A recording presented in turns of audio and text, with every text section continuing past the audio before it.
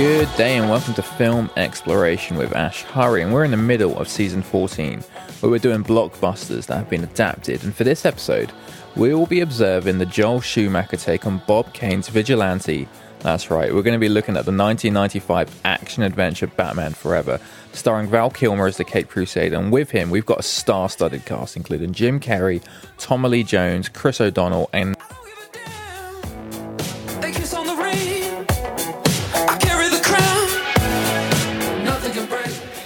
now, let's get a few things straightened out here. Yes, this is my first Batman film. I could have easily gone Tim Burton. I could have effortlessly gone to the Love trilogy made by Christopher Nolan, or even the recent Matt Reeves or Snyder's, let's say, imaginative take on The Dark Knight. But I've decided to select the Batman film A, I grew up with, B, first watched, and C, brace yourselves, the one I consider has the best collective cast in any Batman film made so far.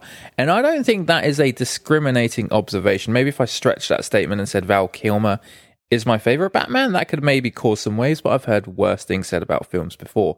Val Kilmer might be my favourite, but that is only because this film was released at the right age for me to enjoy this, with the presumed purpose and reason Schumacher intended this film to be experienced, which is a fun ride, a no-holds-bar, a slightly satirical but yet dark take on Batman.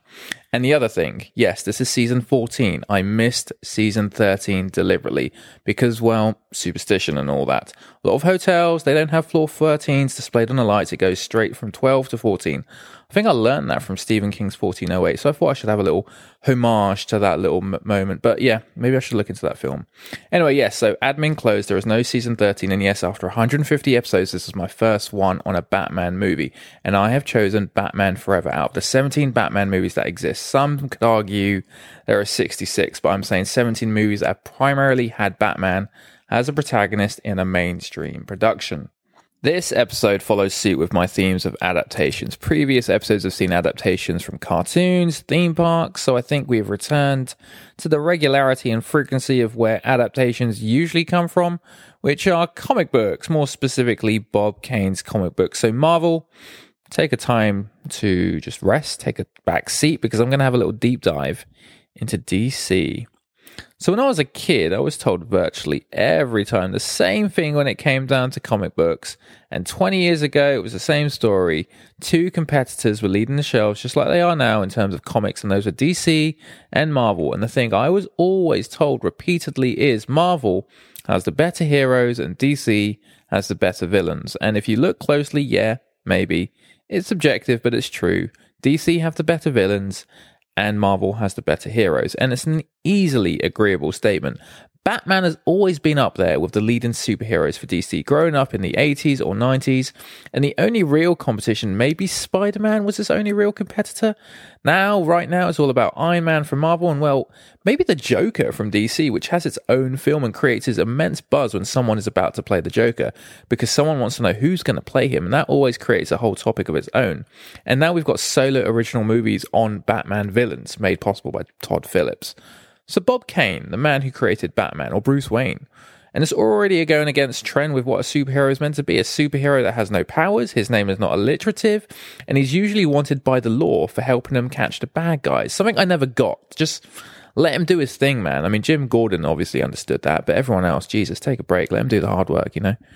So this was riding on the shoulders and success of Superman when DC released The Man of Steel back in the 1930s. That's almost 100 years ago, and they thought, let's capitalize on this momentum. And so Bob Kane, who by the way is known as the creator of Batman, decided to come up with another story.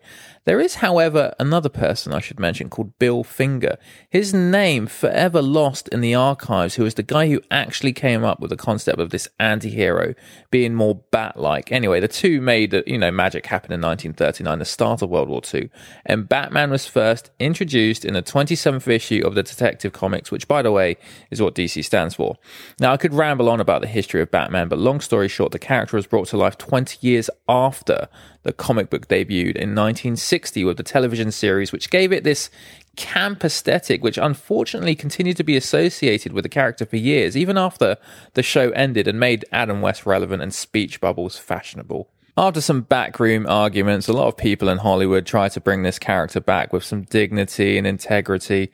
That dramatically steered away from the 1960s slapstick tone and route to a more darker undertone. And Frank Miller tried with his 1980 miniseries, but it wasn't until the late 80s in 89 that Tim Burton decided to bring Batman to the big screen and cast Michael Keaton in the lead under much controversy. He directed 2 films, Batman in 89 and Batman Returns a couple of years later, and was on board in making the third, but dropped out along with the gothic tone, the lead actor, and the direction. And this brings us nicely to Batman Forever, a film that opens up like an advert for rubber attire, but despite its laughable moments, it remains bold and a pleasurable take on the Caped Crusader. The mission was achieved with Tim Burton to revive Batman from its reputation of campness and associations with speech bubbles every time someone gets hit. Tim Burton swung hard and achieved this film noir approach to the comic books, and in turn became almost too dark, too gloomy. So they had to bring some shades and vibrancy to it, and boy did they with Joel Schumacher's version. Some call it a punk rock cosmic vibe to it. Val Kilmer steps up in the new role, and down goes Keaton until his revival role in The Flash, which was actually quite a good film if you ask me. He said that he turned down the role because, and I quote, "to lighten up and brighten it up and be a cartoon was of no interest to me." But Val Kilmer was fine with it, third actor at the time to play Batman, who famously got the call from his agent while he was in a bat cave in Africa while researching his new movie The Ghost in the Darkness. I mean, if that isn't a sign, what is? And Val Kilmer, I mean, as great as an actor he was, he actually clashed with Joel Schumacher on several occasions during this movie. Apparently Val was quite childish and impossible, and Val didn't even talk to him for 2 weeks out of spite. I mean, this movie doesn't show the tension of what was really going on behind the scenes, which just show how good this movie was. Jim Carrey and Tommy Lee Jones also had some clashes as well. He mentioned on I think it was a podcast recently, Jim Carrey said that he went to a restaurant to see Tommy Lee Jones the first time, right before their big scene. And Tommy Lee Jones was sort of shaking and looked at him and he went all red. And Tommy Lee Jones just stood up, just hugged him, and he whispered in his ears, "I don't like you and I don't entertain your buffoonery," which is crazy. And Jim was like, Jesus. And Val and Jim became friends during this because I think their fathers died on set at the same time. So they sort of bonded over that. But yeah, that's something. Val is a very serious actor. Take nothing away. He's on par with the method acting of Robert De Niro, who had just worked with on Heat, which came out the same year. So he was quite hard to work with when all he was being told was just to stand there and look pretty and pout. So, and he looks really menacing as Batman, really good. But I mean, he really wanted to do some acting with Batman. And Batman is not the sort of role you do acting with. It's sort of the villains that sort of get to express and have fun with it, which is why a lot of people say that the villains are the best part of DC. Rene Russo was originally casted as Dr. Chase Meridian, which Roger Ebert said sounded like a bank. So when Val Kilmer was casted, she had to drop out because she was deemed too old. And so they had to cast Nicole Kidman, who was 7 years younger. And Rene Russo was only 6 years older than Val Kilmer, so it could have worked. And she was quite sexy in the mid-90s, so it definitely had that thing. But they thought Nicole Kidman and Val Kilmer had that chemistry. Tom Cruise must have been thrilled to see his wife at the time play the love interest alongside Iceman. Val is lost amongst noise and commercial success of the other Batmans, but Bob Kane officially said that Val was the one that gave the best interpretation amongst all the actors to play Batman at the time.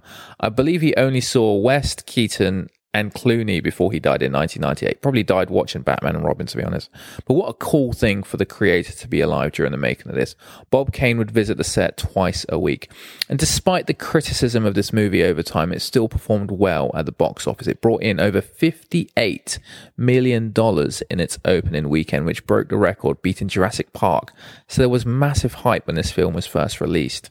On a global scale, this movie was the 5th highest grossing movie of 1995, and that was a tough year to be even in the charts. And that's the year of Apollo 13, Pierce Brosnan's debut as Bond in GoldenEye, the third Die Hard, Toy Story, Babe, Braveheart, Seven. It was a jam-packed year. It was revamped once again from the film noir tropes Burton rightfully introduced in the last 2 Batman films. Schumacher, like Jackson Pollock, aggressively splashed some much-needed colour and cosmic energy into his version of a Batman production. Tim Burton knew what the studio wanted after the second movie, which underperformed for the studio, and was very forthcoming about stepping down and letting the film, evolve with a new direction and letting Joel Schumacher take over. Schumacher is 80s royalty with The Lost Boys, St. Elmo's Fire, Flatliners, so had the integrity behind his name to take on a big movie. Very much like Burton did in 89 when he took a stab at Batman, and had the credibility of doing dark films like Beetlejuice and Pee-wee's Big Adventure. In fact, most of his films before Batman were movie shorts, and that on its own were impressive. Batman was essentially the start of the run of his life that bled into the late 90s. So Burton steps down, stayed on as producer, and had dinner with his possible predecessor, Joel Schumacher, who wanted to really do it, being a big Batman fan, and only agreed to do it if he had Burton's blessing. Very respectable, and he did. At the time, which was 1993, Michael Keaton was still going to be Batman. Robin Williams was the frontrunner for the Riddler. Schumacher was in the middle of making The Client, which is how he managed to get Tommy Lee Jones in the movie, a big paycheck. In fact, besides Val Kilmer, all the main actors worked with Joel Schumacher at some point prior or after. So Jim Carrey worked with him. I think it was number 23. Val Kilmer didn't work. Tommy Lee Jones, of course, did The Client with him. I think he might have done another film after it too. Nicole Kidman had done a film with him, Chris O'Donnell. So everyone had a good working relationship with Joel besides Val. And Tommy Lee Jones read the script and simply didn't get it. And the producer, Peter McGregor, who was close friends with Tommy Lee Jones. They had done Under Siege together and The Fugitive, in which he won his Oscar, basically said, why don't you read the fucking thing and remember that you are the Academy Award-winning actor Tommy Lee Jones and you're playing this fucking role. And he hung up. And Tommy Lee Jones was like, all right, okay, I'll do it. Really casually, by the way. Surprisingly, the big chat in the pre-production was the Riddler and the execution of it, and naturally who was going to play him. I mean, I guess it's not that shocking, since the Joker was sort of the main event in Burton's 89 movie, and the actor who played him, Jack Nicholson, had the top billing, and was the guy who primarily brought people to the screens with his name. So like the Joker, they basically wrote it knowing, Nicholson was going to play the Joker, and with this, they knew that Robin Williams was going to play the Riddler, or they definitely assumed he was going to play it. And Robin Williams read the script, he loved it, they just didn't make the deal. And Schumacher was fine of Keaton being Batman, but like I said before, Keaton didn't like the direction. Kilmer's name only came up when Schumacher was chatting with his friends and Tombstone had just come out, and Val, who plays Doc Holliday, gave a scene-stealing performance, and he thought he would make a great Batman, and as luck would have it, the spot became available for him, and Keaton turned it down, and in comes Val Kilmer. So they had Batman, they had their two villains, which they always wanted because it worked well in Batman Returns, and Joel was like, yeah, that's fine, but I also want to introduce Robin in this movie, so there was a lot to unpack in this movie. And the people who auditioned for Robin was the who's who's of A-listers in today's time. The irony in these auditions, I mean, Christian Bale auditioned for Robin, Ben Affleck auditioned for it, Leonardo DiCaprio heavily auditioned for the role of Robin. It was like this mental audition process, but Chris O'Donnell bagged the role, probably after his subtle role in Scent of a Woman. But Joel Schumacher said he wanted Robin because he wanted a demographic of younger girls to see this film, because Batman was completely dominated by the attention of male audiences, since males are usually the ones who read comic books. So they wanted like a heartthrob for the ladies. Now they had to make Chris O'Donnell more confident in front of the camera. They got his ears pierced to make him look badass, had eye makeup on, a bad boy haircut, the leather jacket, and everything else. The film was on steroids. I mean, the thing they wanted to steer away from was its likability to Superman. In Superman, Lois Lane is Lois Lane. Lex Luthor is just Lex Luthor. But in the Batman comics in Gotham City, everyone has a dual personality, a struggle of identity, and it's used heavily to provoke the plot of the movie. Every single character in this movie are essentially playing two characters in this film, and also demonstrating that struggle on screen with themselves, let alone the enemy at the time. It's quite a visual metaphor in this movie, but it is certainly done in a way that matches the chaotic cosmic tone of this movie.